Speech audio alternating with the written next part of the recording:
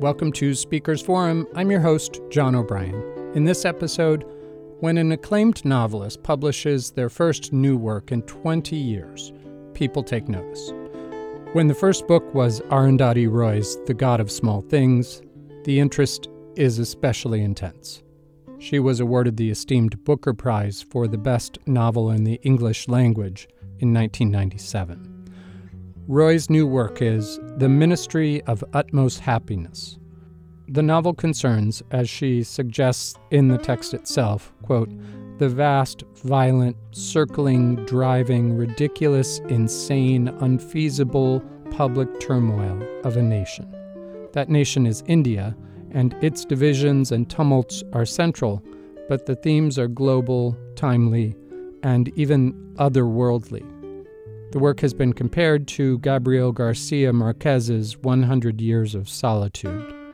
At this event, Roy read from her much-anticipated second novel and spoke with the Elliott Bay Book Company's Rick Simonson about her writing process, her political and social activism, her nonfiction work, and the complexities of life in India. Sonya Harris recorded this Town Hall Seattle event on June 27th. Here, Rick Simonson opens the conversation. The book we're here for tonight, The Ministry of Utmost Happiness, is a book that has now been in the world 3 weeks. It was published 3 weeks ago tonight, today, all over the world in English. It is a book some of us who know Arundhati Roy hadn't even really not asked any more about. We were happy enough getting the other books, but every once in a while you'd say, I am working on this book. There are stories to the writing of this book, but the importance, I think, tonight is to really get this book heard from, and some of you in the 3 weeks I know have been reading it. An extraordinary, complex, rich, beautiful book, one that delves into, I was telling someone I thought it was this resolutely Indian book, and yet some of the book actually comes over here, this part of the country. There's one of the pivotal characters at a point in the book ends up in California. But it is a book very much of and from India, where she, for all the travails she's been in the middle of, very much continues to live in and act and write from. It's a book of depth and voice. The reviews all speak, and they're easy enough to find, the range of them. But for me, this other form of hearing about this book was that when her agent and she brought the book to the U.S. last fall to be looked at by U.S. publishers, it's a process by which they send the books around and the manuscript, and people read it. Actually, they read it in haste and have to make decisions about to try and publish it or not based on all sorts of things. And she chose wisely, and a wonderful editor, wonderful publisher. But I was just in New York about a month ago and saw many of these people who had bid on the book. We were talking about various things, and I mentioned this book. And they, to a person, woman and man, said this book was so amazing and they wished they'd gotten to publish it. But they only wished the best for it, which is not always the case. There's often kind of the small-minded, small-hearted things at work. But they all did want this book to really be in the world in a good way, because they think it's an important and vital one.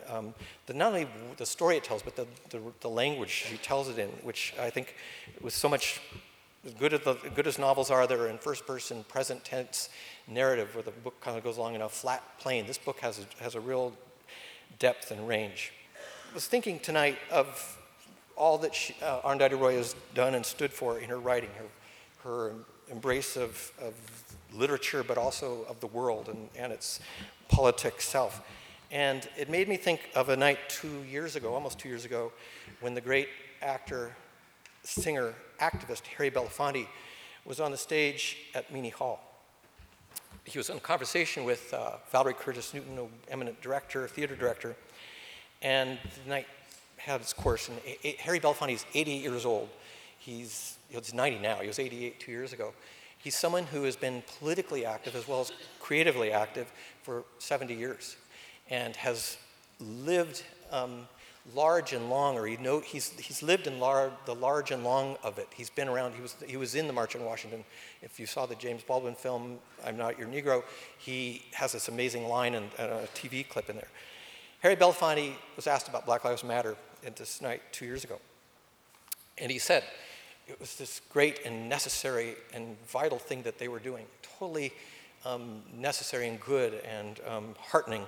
He says, but, he said, and he said this in a way for all of us, he said, we have to know the ground we are standing on. And he said, what we have to do, besides being active, is read. We have to read radical thinking, radical thought. And he name-checked all those iconic civil rights activists, by first names. He says, we all read that way. We read radically. We didn't read enough. So that's what I would say. You have to read radical thinking and radical thought.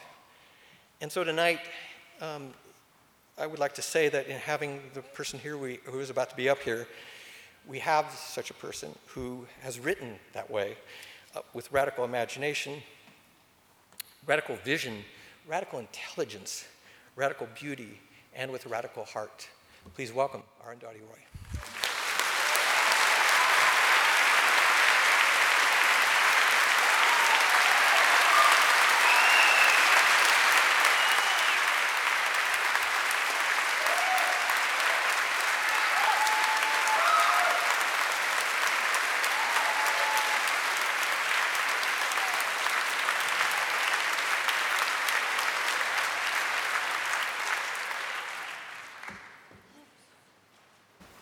Thank you. Thank you so much, everybody, for coming and for greeting me with love. It's hard for me to really pick a part from this book to read because it ranges over landscapes which are all interconnected in strange ways. But I'm just going to go ahead and read from the middle of the book, and then maybe in the conversation things will become a little clearer. So the chapter that I'm going to read is called The Tenant. And it's about a woman called Tilotoma who has just stolen a baby from in Delhi. There's this place called Jantar Mantar where very many protest movements converge, and there are people who have been on hunger strike for years, and there are nuts and ideologues and real resistance movements and artists. And so this baby suddenly appears right next to the group of Kashmiri mothers for the disappeared who don't know what to do with the baby that's appeared. And then so Tilotoma, nobody knows what to do with the baby, and finally they call the police, and when the police come, the baby has disappeared because Tilotoma has just taken it and run. So this is the chapter called The Tenant. It starts with a quote of Jean Genet, which says, "Then, as she had already died 4 or 5 times, the apartment had remained available for a drama more serious than her own death. The spotted owlet on the street light ducked and bobbed with the delicacy and immaculate manners of a Japanese businessman. He had an unobstructed view through the window of the small bare room and the odd bare woman on the bed. She had an unobstructed view of him too. Some nights she bobbed back and said, 'Moshi, moshi,' which was all the Japanese she knew. Even indoors, the walls radiated a bullying, unyielding heat. The slow ceiling fan stirred the scorched air, layering it with fine, cindery dust. The room showed signs of celebration. The balloons tied to the window grill bumped into each other desultorily, softened and shriveled by the heat. In the center, on a low painted stool, was a cake with bright strawberry icing and sugar flowers, a candle with a charred wick, a matchbox, and a few used matchsticks. On the cake it said, 'Happy birthday, Miss Jubin.' The cake had been cut, a small piece eaten, The icing had melted and dribbled onto the silver foil-covered cardboard cake base. Ants were making off with crumbs larger than themselves. Black ants, pink crumbs. The baby, whose birthday and baptism ceremonies had been simultaneously celebrated and successfully concluded, was fast asleep. Her kidnapper, who went by the name of S. Tilotama, was awake and concentrating. She could hear her hair growing. It sounded like something crumbling, a burnt thing crumbling, coal, toast, moths crisped on a light bulb. She remembered reading somewhere that even after people died, their hair and nails kept growing, like starlight traveling through the universe long after the stars themselves had died, like cities, fizzy, effervescent, simulating the illusion of life while the planet they had plundered died around them. She thought of the city at night, of cities at night, discarded constellations of old stars fallen from the sky, rearranged on earth in patterns and pathways and towers, invaded by weevils that have learned to walk upright. A weevil philosopher with a grave manner and a sharp mustache was teaching a class, reading aloud from a book, admiring young weevils strained to catch each word that spilled from his wise weevil lips. Nietzsche believed that if pity were to become the core of ethics, misery would become contagious and happiness an object of suspicion. The youngsters scratched away on their little notepads. Schopenhauer, on the other hand, believed that pity is and ought to be the supreme weevil virtue. But long before them, Socrates asked the key question: why should we be moral? He had lost a leg in Weevil World War IV, this professor, and carried a cane. His remaining 5 legs were in excellent condition. Airbrush graffiti sprayed on the back wall of his classroom said, "Evil weevils always make the cut." Other creatures crowded into the already crowded classroom. An alligator with a human skin purse, a grasshopper with good intentions, a fish on a fast, a fox with a flag, a maggot with a manifesto, a neocon newt, an icon iguana, a communist cow, an owl with an alternative, a lizard on TV. Hello and welcome. You're watching Lizard News at 9. There's been a blizzard on Lizard Island. The baby was the beginning of something. This much the kidnapper knew. Her bones had whispered this to her that night, the said night, the concerned night, the aforementioned night, the night hereinafter referred to as the night, when she made her move on the pavement, and her bones were nothing if not reliable informants. The baby was Miss Jabin, returned. Returned, that is, not to her. Miss Jabin the first was never hers, but to the world. Miss Jabin the second, when she was grown to be a lady, would settle accounts and square the books. Miss Jabin would turn the tide. There was hope yet for the evil weevil world. Naga asked Tilo for one good reason why she was leaving him. Did he not love her? Had he not been caring, considerate, generous, understanding? Why now, after all these years? He said 14 years was enough time for anyone to get over anything, provided they wanted to get over it. People had been through much worse. "Oh, that," she said, "I got over all that long ago. I'm happy and well adjusted now, like the people of Kashmir. I've learned to love my country. I may even vote in the next election." He let that pass. He said she should think about seeing a psychiatrist. Thinking made her throat ache. That was a good reason not to think about seeing a psychiatrist.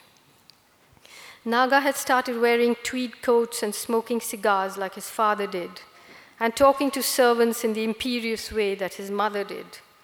Termites on toast, khadi loincloths, and the Rolling Stones were a forgotten, fevered dream from a past life. Naga's mother, who lived alone on the ground floor of the big house, His father, Ambassador Shiv Shankar Hariharan, had died, advised him to let Tilo go. She won't be able to manage on her own. She'll beg you to take her back. Naga knew otherwise. Tilo would manage, and even if she didn't, there would be no begging. He sensed she was drifting on a tide that neither he nor she could do much about. He couldn't tell whether her restlessness, her compulsive and increasingly unsafe wandering through the city marked the onset of an unsoundness of mind or an acute, perilous kind of sanity. Or were they both the same thing? The only thing he could attribute her newfound restiveness to was her mother's bizarre passing, which he thought odd, given that it was a relationship that had barely existed. True, Tilo had been at her bedside during the last 2 weeks in hospital, but other than that, she had seen her mother only a few times in the past several years. Naga was right in one sense, but wrong in another. Her mother's death had released Tilo from an internment that nobody, including she herself, had been aware of, because it had passed itself off as something quite the opposite, a peculiar, insular independence. For all of her adult life, Tilo had defined and shaped herself by marking off and maintaining a distance between herself and her mother. When that was no longer necessary, something frozen began to thaw, and something unfamiliar began to take its place. Naga's pursuit of Tilo had not turned out as planned. She was meant to be just another easy conquest, yet another woman who had succumbed to his irreverent brilliance and edgy charm and had her heart broken. But Tilo had crept up on him and become a kind of compulsion, an addiction almost. Addiction has its own mnemonics: skin, smell, the length of the loved one's fingers. In Tilo's case, it was the slant of her eyes, the shape of her mouth, the almost invisible scar that slightly altered the symmetry of her lips and made her look defiant even when she did not mean to, the way her nostrils flared and announcing her displeasure even before her eyes did, the way she held her shoulders, the way she sat on the pot, stark naked, and smoked cigarettes.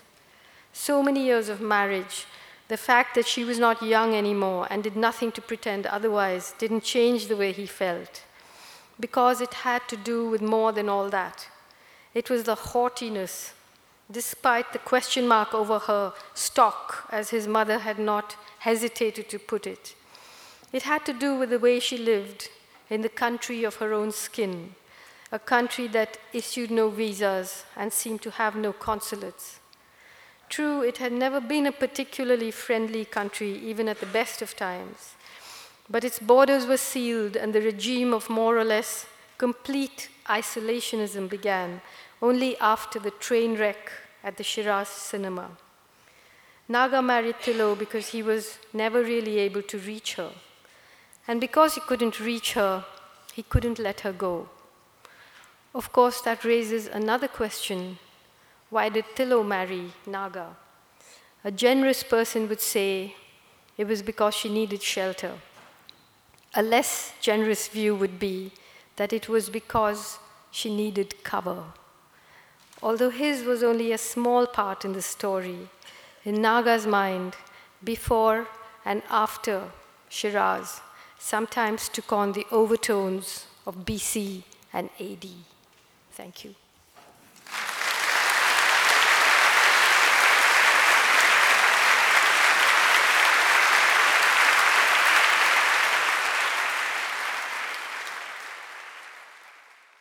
I don't think anyone would mind if you kept reading. That was lovely. I didn't say much about the book in its particulars, that it's set in Delhi and it's set in Kashmir primarily, and that there's a story of a hijra named Anjum. That's one whole part of this story, and then there's, as you read from part of this story, with Tilo and these three men that she knows over a period of time. How did these come to you, and then how did they come together as a book? Well, they just they just began to drop in on me, and then they just started to hang around a lot, and then they just moved in, and they wouldn't go away. And people often ask me, why did it take you so long to write another novel?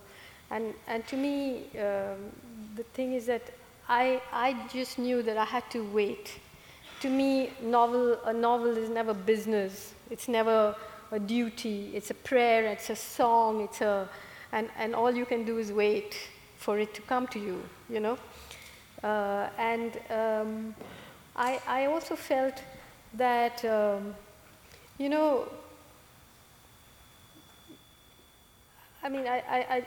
actually don't know how to explain it, but maybe on the one hand, suddenly becoming very famous because you wrote a book, there's this pressure. It's a sort of people, there's a domestication that happens where, generally you're expected to write the God of Small Things 2 and then the Son of the God of Small Things.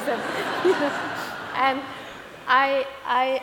also I think fiction itself, maybe because the speed at which things are sold and how you have to sell books to people who haven't read them or whatever it is, suddenly it's become like a Hollywood thing. You have to explain in 6 verbs what the book is about or something. And you have to sign contracts, and you have to have publishers breathing down your neck. And I just didn't want that. I wanted to see how fiction as a form could be pushed to do things that only fiction can do. So how can I write a book that is not masquerading as a film script or as a history book, as a newspaper, or as an ideology with animated characters that are playing out some prefabricated theme of mine? And yet, how can you capture the terror, the beauty, the poetry, the complexity, the fact that in the modern world, even in India now, we don't have a second which is a second, because in that second you're getting text messages and emails and internet and someone sitting, so all those shattered seconds. And so how do you, it was an experiment with the form of the book, with the form of fiction itself for me. Well, reading it, I'm sure many of people here, everyone was so excited to get this book and you want to race into the book, and yet, and this was mirrored by what people in New York said about reading, they have to read these things quickly, but it was, then you realize this book doesn't want you, it doesn't feel like it wants you and to read that way. It wants you to slow down. Those characters really, there is a sense that they've lived, those who have a length to their lives have it, and there's something that comes out in the writing that way that you convey that this character wasn't just quickly conceived and was lived with a while. Do you pick up a book and you read it different speeds, different ways, do you think? No, I don't want to speed through anything ever, So not even a meal or, right. The only thing I'm speeding through seems to be the book tour, which is terrible. But that's also because I want to get back home. But the thing is that I think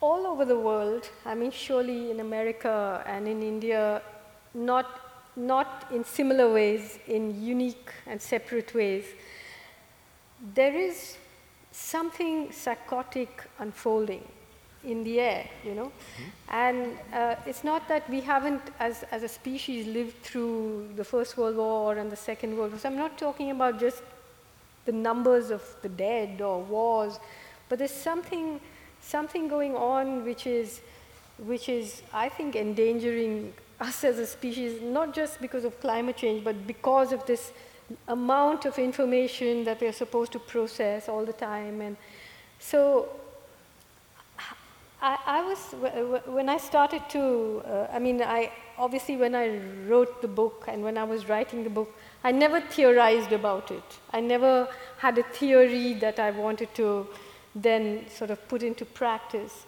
But afterwards, I was looking when I started to have to talk about it and think about it in abstract ways, the fact that India as a society, although from the outside looks like a anarchic, chaotic, sort of friendly, stuffed toy democracy, the fact is that it's not anarchic. The fact is that it is a society that lives in a very fine grid, not just a grid, a mesh, an iron mesh of caste. Like there's 4,000 different castes, and every caste is bound by the iron grid, and there are less than 5% of transgressions or marriages outside religion, outside caste, and people have to function in this way. And the violence, the fires that burn along these fault lines is something that we have to live with and have had to live with. Now it's become a situation of absolute horror. Every day people are being lynched, people are being killed because the government in power believes that it should be declared a Hindu nation and so on. But the characters in the Ministry of Utmost Happiness, all of them, I realize now, have a sort of incendiary boundary running through them, a border running through them. So whether it's the border of gender, whether it's the border of religious conversion, I mean, one of the characters is he calls himself Saddam Hussein because he is a Dalit who watched his father being lynched by a mob who call themselves cow protectors. This is happening every day now in India almost. And he converts to Islam and has on his phone a video of the execution of Saddam Hussein and is very impressed by the disdain Saddam shows for his executioners. So he calls himself Saddam Hussein. Tilotoma has the border of caste running through her. The characters in Kashmir have, of course, national borders running through them. So through these people who are not necessarily all sort of belonging to the poorer sections of society, Tilo and others are even middle-class people, there's a spectrum. And yet, because of those borders, they look at this grid and begin to ask some very, very profound questions. In my long talking beforehand, I neglected to mention you actually have done quite you've written a book-length essay on caste, the writing of B.R. Ambedkar, and actually taking issue with M.K. Gandhi on that whole issue. That in itself is a book that's downstairs and worth reading. Near the end of the book, two of the central characters in this book, and they've lived through all these things, and they're maybe the two most drawn to each other of any two in the book, except maybe somewhat around some of the maybe Jabil. But these two people, adults, there's a conversation where one decries what they said, we're going to make up a word here, the stupidification of things. And then you've written a little about that in some essays too, which is something where these whole societies are having kind of some of the same force. Could you say a little more about how that works in this book? Because the book is such an eloquent argument against that. Yeah. Well, that's a conversation between Tilotoma and a character called Musa, who was her lover when they were in college, but he's a Kashmiri, and then they drifted apart and then meet again in Kashmir. And he is, he's a militant. He's underground, and he's part of the resistance movement against the occupation. So Kashmir is the most densely militarized zone in the world. And Musa is trying to explain to her how. So, I said it's hard to talk about it, but so basically one of the reasons that if you to visit Kashmir, for example, you realize very quickly that you can't tell this story just with reportage, just with human rights reports, just with a sort of summing up of the dead or the tortured or the wounded. Because what does it mean? What does it mean to live under the boot of the military for 25 years? What does it do to the military? What does it do to the people? What does it do to the negotiators? What does it do to the, all of them? And Musa is talking to Thilo, and he says, the thing is that more than freedom, we are just now fighting for dignity, for our dignity. We cannot live without dignity. And so when we fight one of the world's biggest armies, as a people, we have to become as mechanical and as monolithic as the army that we face. We have to do away with our diversity. We have to become stupid, So that's the explanation of how. And he says we cannot win this battle with our bodies. We have to recruit our souls. And so it's really about how this polarization happens. And she's in a way very much, very, very different from him. She's not, she's a lone person, who is alienated by the society that has kind of made her outside of it. And he, although he's fighting a resistance movement, and because he's fighting, actually owns his people and belongs to them. So, I should, maybe just a paragraph if I can find, I could read it to you. Yeah. So she says, it says, they had always fitted together like pieces of an unsolved and perhaps unsolvable puzzle. The smoke of her into the solidness of him, the solitariness of her into the gathering of him, the strangeness of her into the straightforwardness of him, the insouciance of her into the restraint of him, the quietness of her into the quietness of him. And then, of course, there were the other parts, the ones that wouldn't fit. What happened that night was less lovemaking than lament. Their wounds were too old and too new, too different and perhaps too deep for healing. But for a fleeting moment, they were able to pool them like accumulated gambling debts and share the pain equally without naming the injuries or asking which was whose. For a fleeting moment, they were able to repudiate the world they lived in and call forth another one just as real. Not to take anything away from that setting and its place, Kashmir in India, but I remember when I read that, and we in this country are dealing with some other realities in the last year or more, months and year. But a phrase just a sentence out of James Baldwin I had just read, where he's writing about the flower children in California in the 1960s, but again, this applies in a larger way. He says, there was nothing harder for them to achieve, nor that was perhaps more in this society. They were born here, and there was nothing harder for them to achieve, nor was more feared or scorned than the idea of the soul's maturity. And you have Baldwin elsewhere in this book, so, but that's... Yeah. Baldwin here says something also very profound. He says that, and they would not believe me precisely because they knew that what I said was true. Yeah. Which is why fiction is truth.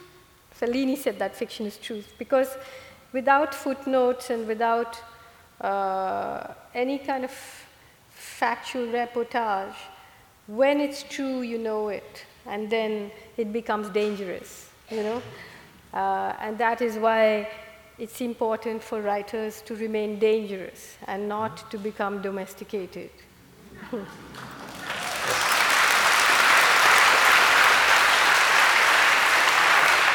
You said you miss home, and I think you'll get to go there soon.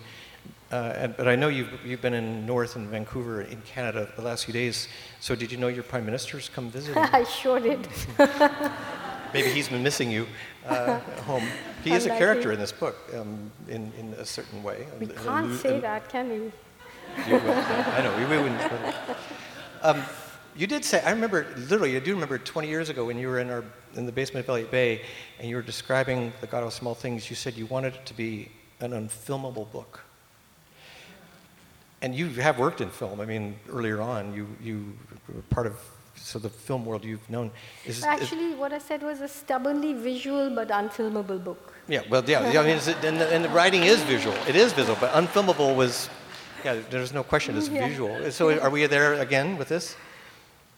Yeah, I mean, I think, like I said, to me the idea is never. I don't want film to be the last stop. This is the last stop. Like, it could. I mean, there's when I'm talking about a film of the book, no, but because it would be something else then. But I think the idea is so much of what happens in this place is, for example, one of the things apart from how do you when people ask me what it's about, I would say it's about the air we breathe. It's about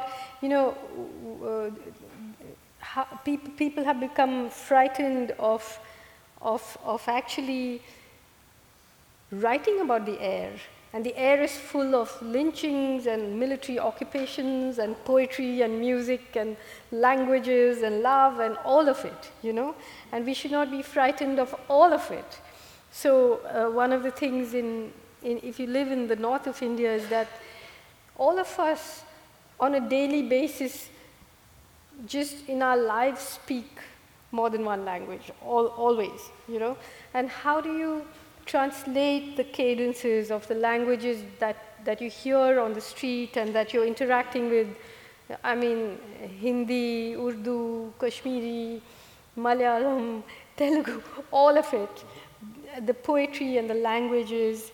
How do you kind of, without being gimmicky, produce those cadences? And then it's not just other languages, but even voices within the book who translate their own pamphlets, or there are court affidavits, there are letters, incomplete letters, there are recoveries from floods, there are notebooks, so I don't think you can do that in a film.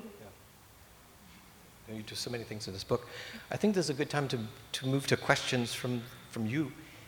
There's a microphone here and one over here on each side, and we'll take turns if people want to ask questions. And again, to try and keep it in the question area. Can we get the lights up a little bit so we can see a little better?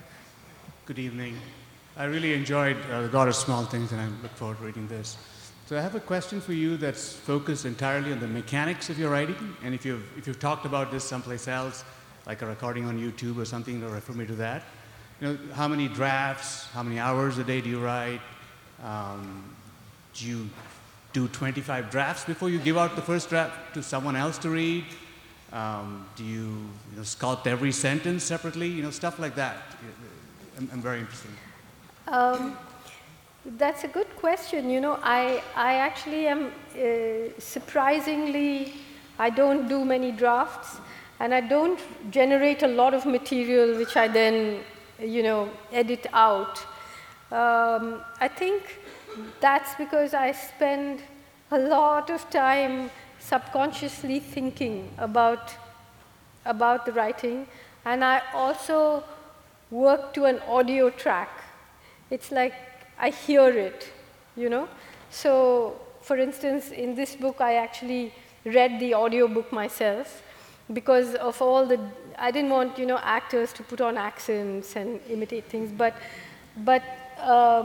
it was, when I read it, I realized that I'd already written it to an audio track, So I do sort of, by the time a sentence comes out, it's gone buzzing in my head for so long that it isn't, what I do is I deepen the work, but I don't generate a lot and edit it. But when you see the structure of it, it's very complex, but like I don't start at the beginning and end at the end, but many things are happening simultaneously, and the layers and the echoes and all of that. It's really like, I've been talking about this, that yes, the book is set in Delhi and in Kashmir, but I'm not talking about the geography of the book. I'm talking about the narrative. The idea of the narrative is very much like the idea of an Indian city. It has an ancient part. It has newly planned parts which are ambushed. It has unauthorized structures. It has illegal citizens. It has blind alleys.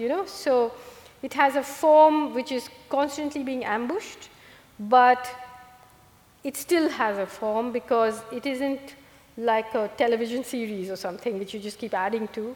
And the structure, to me, my training as an architect and as an urban planner somehow has a very important role to play in how I structure things. Structure is extremely important to me when I write.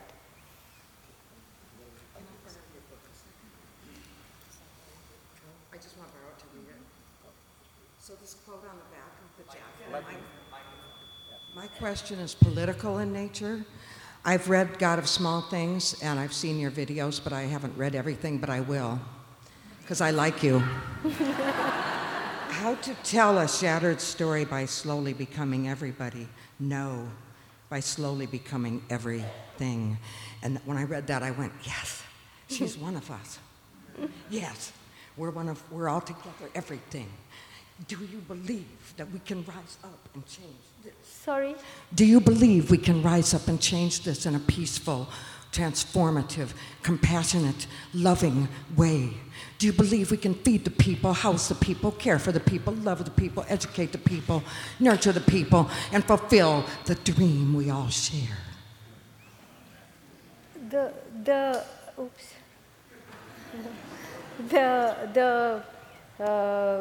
This how to tell a shattered story by slowly becoming everybody, no, by slowly becoming everything, is something that is found in one of Tilottama's notebooks, something that she writes.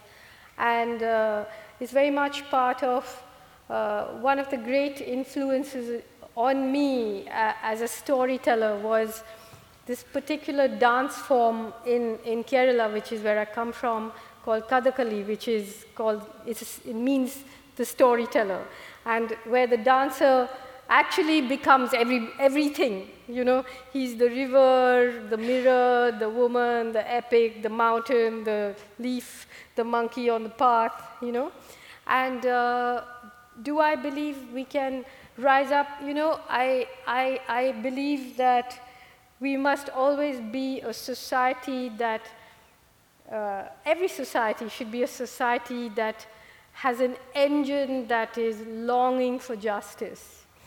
But I don't believe in an overarching world ideology where everybody must rise up together, because eventually that becomes somebody gets power over somebody else, while you're trying to make a single movement all over the world.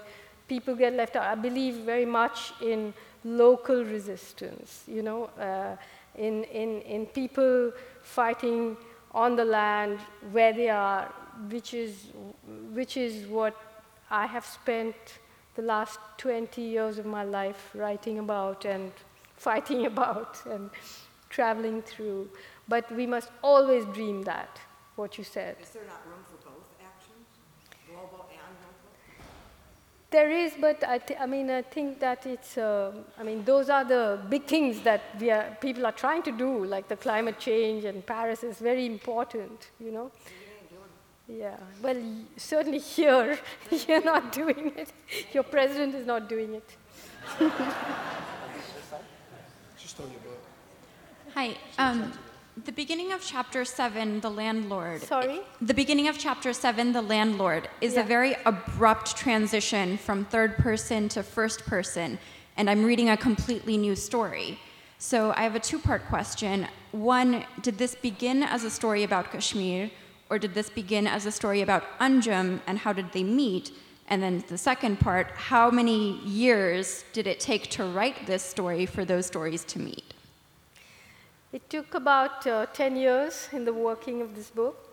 So the story actually, I mean, if you're talking about how I wrote it, it didn't really begin with Anjum. It began on the pavement in Jantar Mantar, where this baby is discovered. And Jantar Mantar is like the nerve center, as I said, of all these resistance movements. And the chapter I read is called The Tenant, but just before that, the chapter she's referring to is called The Landlord. And that is in first person, and it's the voice of a very sophisticated, highly educated, upper caste intelligence officer who talks about, he too has a border running through him. He's the voice of the state, but not the state today, the secular Indian state, the sophisticated kind of deep state, that has managed these conflicts, created these conflicts, and has a more sophisticated view of how to handle them than the current government does. And the reason that he appears in first person is because, firstly, he insisted on that, but also because he's the voice of the state. He's the guy who just can look at a massacre, even in real life, and feel distance from it, and take a historical perspective, and not get so involved and emotional, and So he's the voice of power over all of us, in a way. And then the other half of him is a sort of shambling, lovelorn, increasingly drunk person. But he's not the only person who's in first person, because there are lots of, as I said, court affidavits and letters and fragments of things. But he has the authority as well as the lack of authority of the state in him. Michael? Quick question. This is a 7-part question. Just joking. This is what? Quick question. Is it hard to balance your morals as the more success that you have? And are you ever fearful because you're in the public eye? Sorry, I didn't get it. I said, is it hard to balance your morals as you become more successful? And are you ever scared because you're in the public eye? It's a double-edged knife, So on the one hand, I have protection because I'm in the public eye, but on the other hand, because I'm in the public eye, it's true for everyone, but open to major attack for the most frivolous reasons sometimes, because it gets people into the news and so on. But for example, my whole 20 years of political writing began after I wrote The God of Small Things in 97. I won the Booker Prize, and I was on the cover of every magazine. And at that moment, the government changed. It became a Hindu nationalist right-wing government, and they did a series of nuclear tests. And I knew that if I did not say anything, it would be assumed that I supported those tests, because I was sort of being portrayed as the new face of the global India and so on. And so I wrote an essay called The End of Imagination, in which I basically came out against the tests and against nationalism and the idea of India as a Hindu nation. And of course, I was immediately kicked off my fairy princess pedestal by some people. But it led to an embrace by others, and for 20 years writing the things I wrote. But, just for example, just a week before this book was published.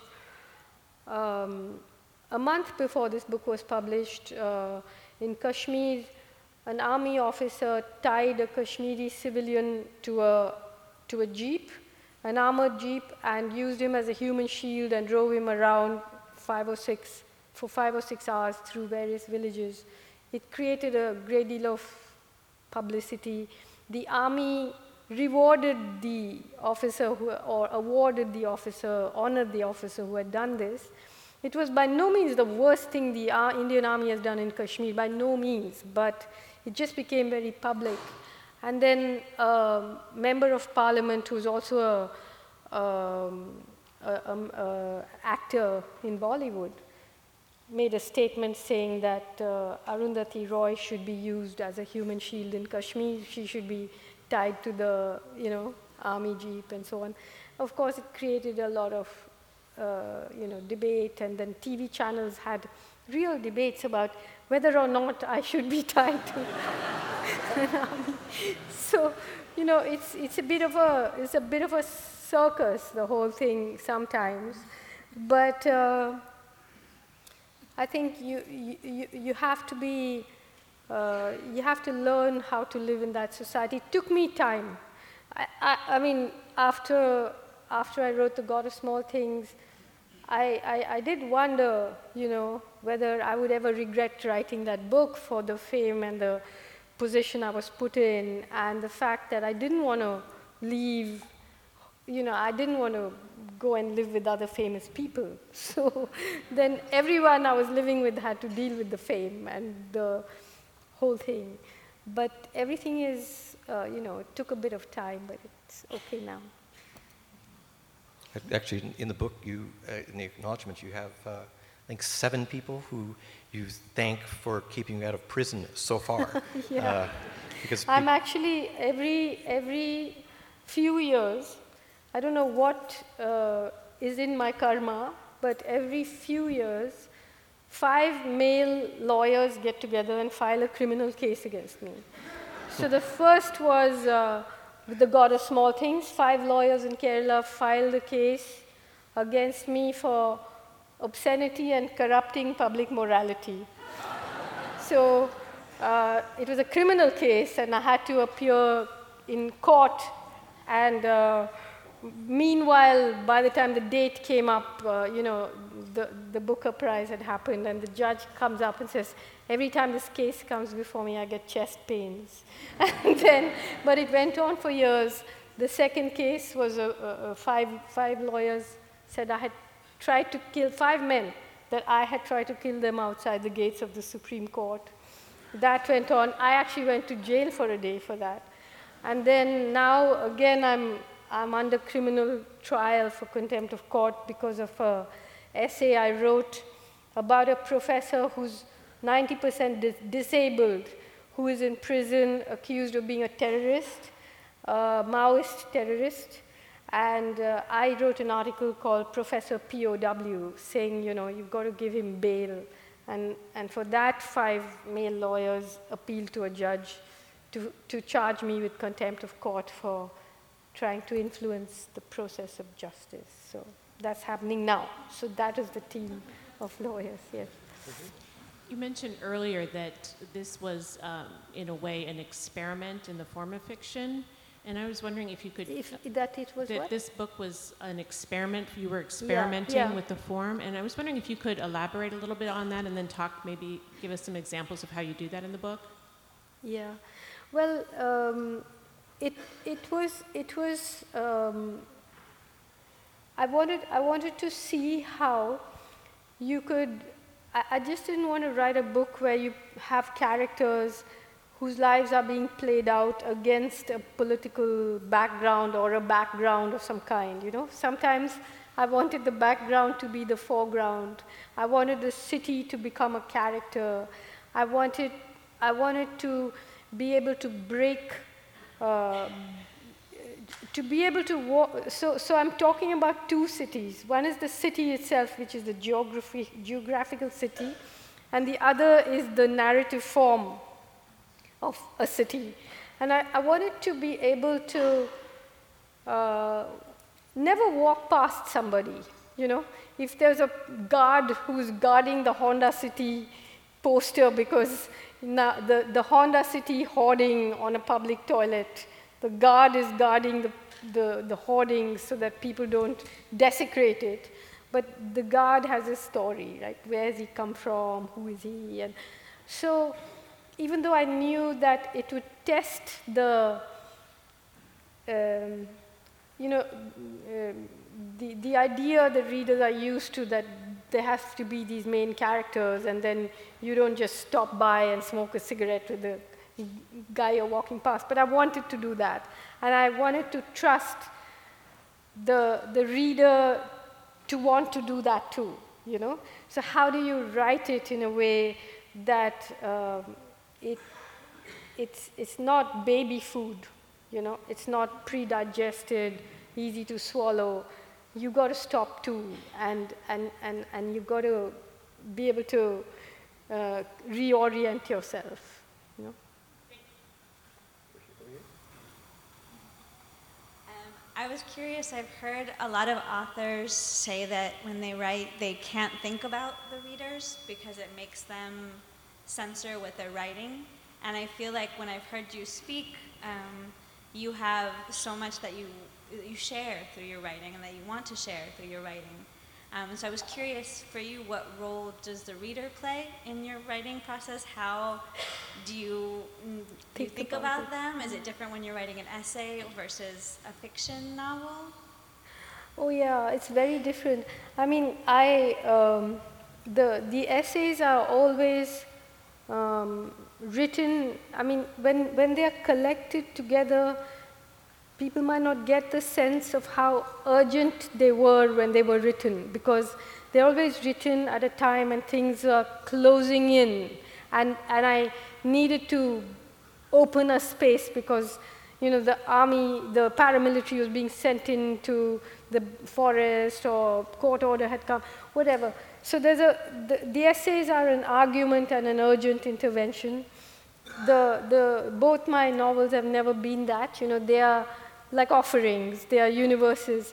So I don't think of readers as a market, but surely it's like writing a letter to someone, you know, more like writing a letter of love to someone, inviting them into a universe, inviting them to walk through that universe. And, but there was another aspect when I was writing this book, which is that it's really becoming extremely frightening. I've never been so anxious and so worried, not just on my behalf, but on behalf of so many people in India. I mean, now it's come to a stage where, you know, day before yesterday, a Muslim boy was just pulled off a train and lynched. People are being, you know, they have these WhatsApp groups that deliberately spread false rumors, and they go and beat somebody to death because there's a rumor that they've eaten beef and all of that. So when I was writing this book, surely every time I thought of the consequences or what every sentence can be argued over, or I could not have written it. So I had to tell myself, just write it however you want to write it and keep it in your drawer. Don't publish it. And I did that. And then the writer's ego came along and said, do publish it, you know. So, but yeah, I did have to not think about that when I was writing. Thank you. You're welcome. I wanted to thank you so much for writing The God of the Small Things. It was the first book that when I read it, I felt like I could relate to the characters inside their head, and the twins' grief, as devastating as it was. You know, I found some truth in it, even though I'm so different than them by looking at me and privileged. But I wanted to ask you, because even reading that book, I cried very hard, but yet I also laughed. And I wanted to ask you about your playfulness and your, I think, optimism that runs through your works, just like you'll have a kidnapped baby and then hearing about these ants marching off with these huge pieces of cake, and it almost is like an act of bravery. Maybe you're also an activist and you see all this tragedy, and how do you find that balance? I think again, to me, the idea of telling a story, whether it's a story in fiction or even when I'm writing my essays, there's always a range of things going on and a range of emotions. And to me, it would be like singing a song where there's only one note, if there wasn't all that, and if you didn't see all that. I grew up in Kerala, where the God of Small Things is set. I grew up on the banks of a river. I grew up in a village where there was no restaurant, no cinema hall, no shop, no TV, nothing except the river and the fish and the insects and the worms, and I knew every plant. And now I live in a city and I still see all the insects and I still see all the book is full of animals. This book is full of animals. Much of it is set in the graveyard where the dead and the living have a porous border. Even when I have gone into the forest and lived with the gorillas or walked in wherever I've been, it's never one emotion, and especially amongst people who are actually fighting with their backs to the wall. There are moments in Kashmir, so much of the time we just spend laughing, it's because eventually we know that whatever it is, even if we don't win, we don't want to be on their side, So we are doing what we believe in and what we are, and therefore will be. It's not. Someone once asked me, "But don't you get depressed when you see the state of the world?" I said, "Well, it's like asking an ant who's trying to cross the highway if they're worried about the traffic, Like, have a sense of scale. I'm just, not that person that is going to rule the world or change the world. I'm doing what I can do, and I have to find good things about it. One of my books of essays is actually dedicated to those who have learned to divorce hope from reason, Hey,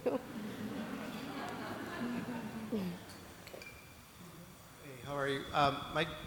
My dad came to this country from India in the 1970s as an Indian Muslim, partly because he knew he had to work 10 times harder as his Hindu classmates to get the same opportunities. And fast forward to today, and a lot of your themes in the book, I've gotten about halfway through it, seem to touch on this, but do you see an equitable future for Indian Muslims? Because I don't know if you would even argue if it's worse now than it was then or not, but what do you see as far as you mentioned a lot with your characters as well? Oh God, I wish I didn't have to answer that, because I'm really, I'm so worried about that. Every day, the Prime Minister is visiting Trump here. A few years ago, he was banned from coming here. Not that this country is the, paragon of virtue, but he was not allowed to come because of what he's done. Yeah, but what I'm saying is that, in 2002, when he was the Chief Minister of Gujarat, Muslims were lynched on the street. Women were raped and killed. In fact, when I was speaking in New York, one of the people in the audience was the daughter of a man called Ehsan Jafri, who was a former MLA in Gujarat, in whose house, at the time of the massacre, 60 people or so took shelter, thinking that he's a middle-class former politician, nothing's going to happen, and a mob of 10 or 20,000 people gathered. He made hundreds of phone calls, and finally the mob pulled him out and hacked him to death. And all the people were killed, and only his 80-year-old widow is alive, and she's been filing case after case. But you cannot You cannot deal with fascism in a court of law, you know. So today, every day, people are being lynched, killed, beaten to death, and it's come to the stage where you're worrying if someone's luggage falls off the luggage rack in the train, and if they're a Muslim, anything can happen. If they're a Dalit, anything can happen. There are vigilantes on the streets, there are mobs on the streets. You know, what's happening is that the great spectacular economic growth, which has not led, surely it's led to some people becoming extremely rich, but it has not led to the bulk of people getting jobs, and all that anger is being directed downwards to the most vulnerable people. So the only hope is that at some point people realize that it's not helping them, all this hatred, you know. And there are, I mean, as we speak today, there are protest rallies all over the world about Modi's visit here. But, you know, I feel that the world does need to pay attention, because it's not, you know, it's not just, there's a huge difference between Modi and Trump. Trump is an outlier who's come in for all the reasons you know, but Modi belongs to an organization called the RSS, Rashtriya Swayamsevak Sangh, which was formed in 1925, you know, is and was deeply influenced by Mussolini's black shirts, believes India is a Hindu nation, has hundreds of thousands of volunteers, has publications, schools, rewriting history books. All the big institutions are peopled with their people now.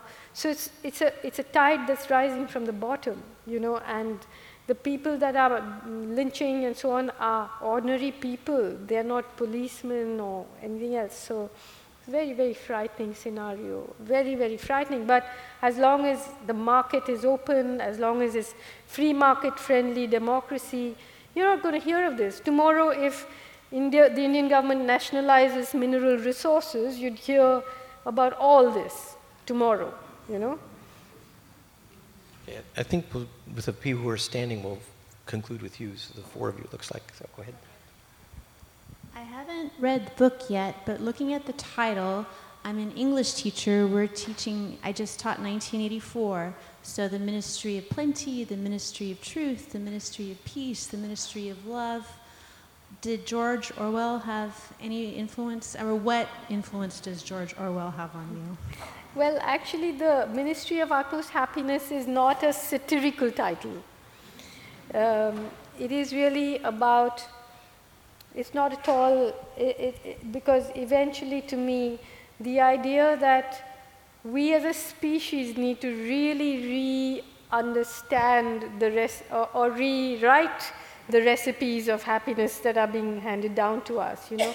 And it's about, I mean, Anjum, who's one of the main characters in the book, she eventually ends up building a guest house in a graveyard, and to which many people come, and it's about finding happiness in extremely unexpected places. It's about the fragility of that, and about the wisdom of people who know to recognize it sometimes, you know. Although I'm an admirer of Orwell. Thank you for being here and being away from home and family, so it's appreciated. There's a sentence in the beginning of your book that's kind of stuck with me throughout the book, and it's about Anjum's mother discovering who he is and not having the right Urdu language to be able to describe him. And it's about, can one live outside of language? Which I thought was a fascinating sentence to have there, because hijras, traditions are passed on only orally, either through song or language. So is that purposely placed there? What did you mean by that sentence? And does it have any connection to your work with displaced and, you know, groups in India? I mean, she talks about it because in Urdu, the language that she speaks, everything, not just every living thing, but everything has a gender except her child. I mean, everything is either masculine or feminine, you know? And she and so it's like there isn't even a language there, you know, just a word doesn't make a language. Hijra doesn't make a language. So it is about also how language limits the imagination, you know, and how it is another grid that forces people to live within it, you know. And in India, of course, language is so replete with notions of caste and gender and all of that. As I've been reading your book, I've been thinking of the responsibility that comes with fiction as compared to nonfiction, especially because you create characters with psyches and lived experiences. So in this book, there are many characters which have a social location that is very different from yours, and it's really marginalized. Like hijras are not only oppressed, but they're also like really fetishized in South Asia. So how do you manage that responsibility, or how do you hold yourself accountable as you create these characters which are marginalized?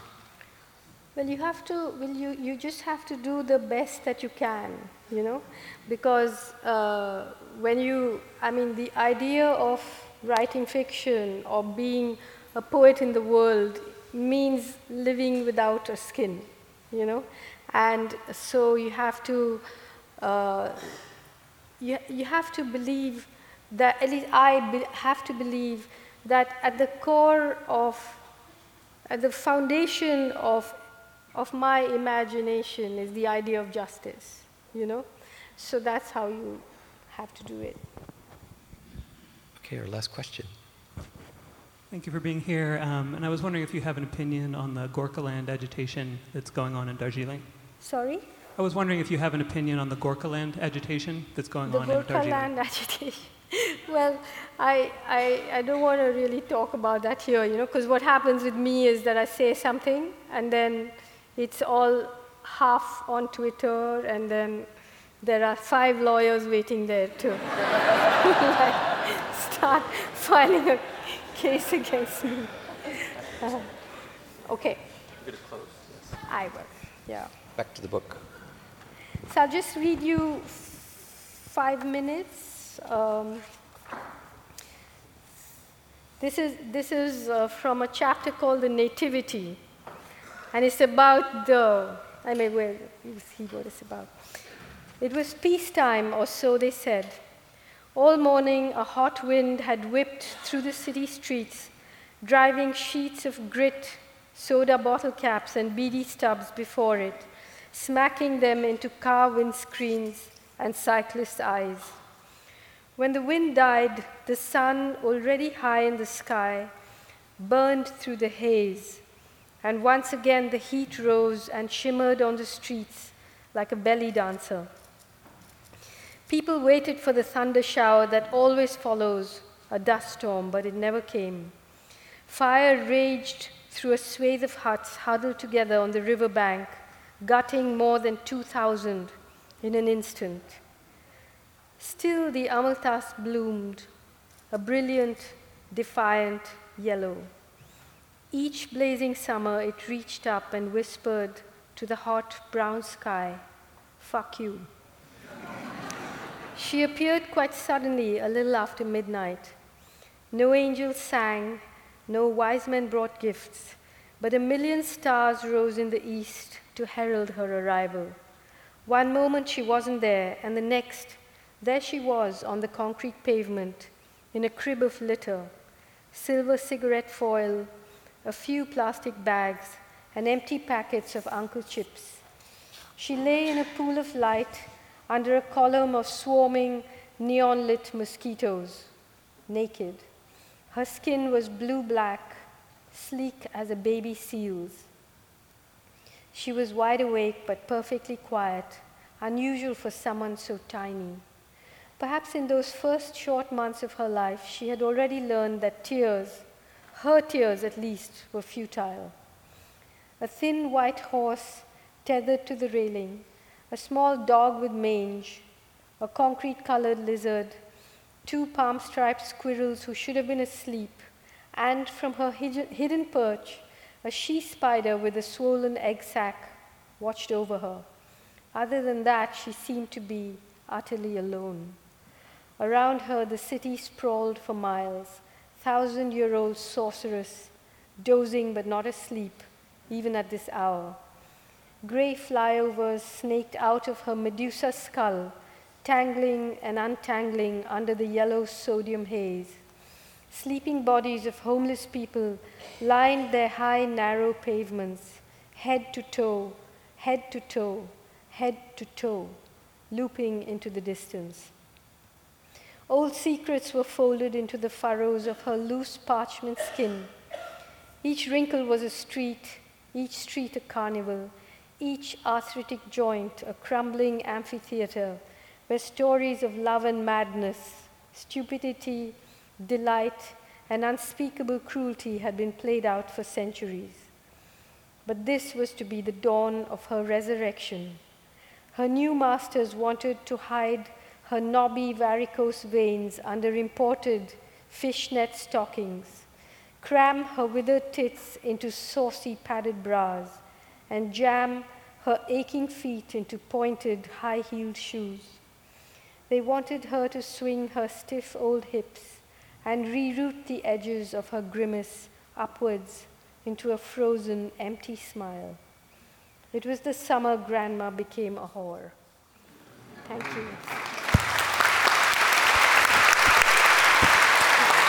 Thank you. Thank you. Thank you.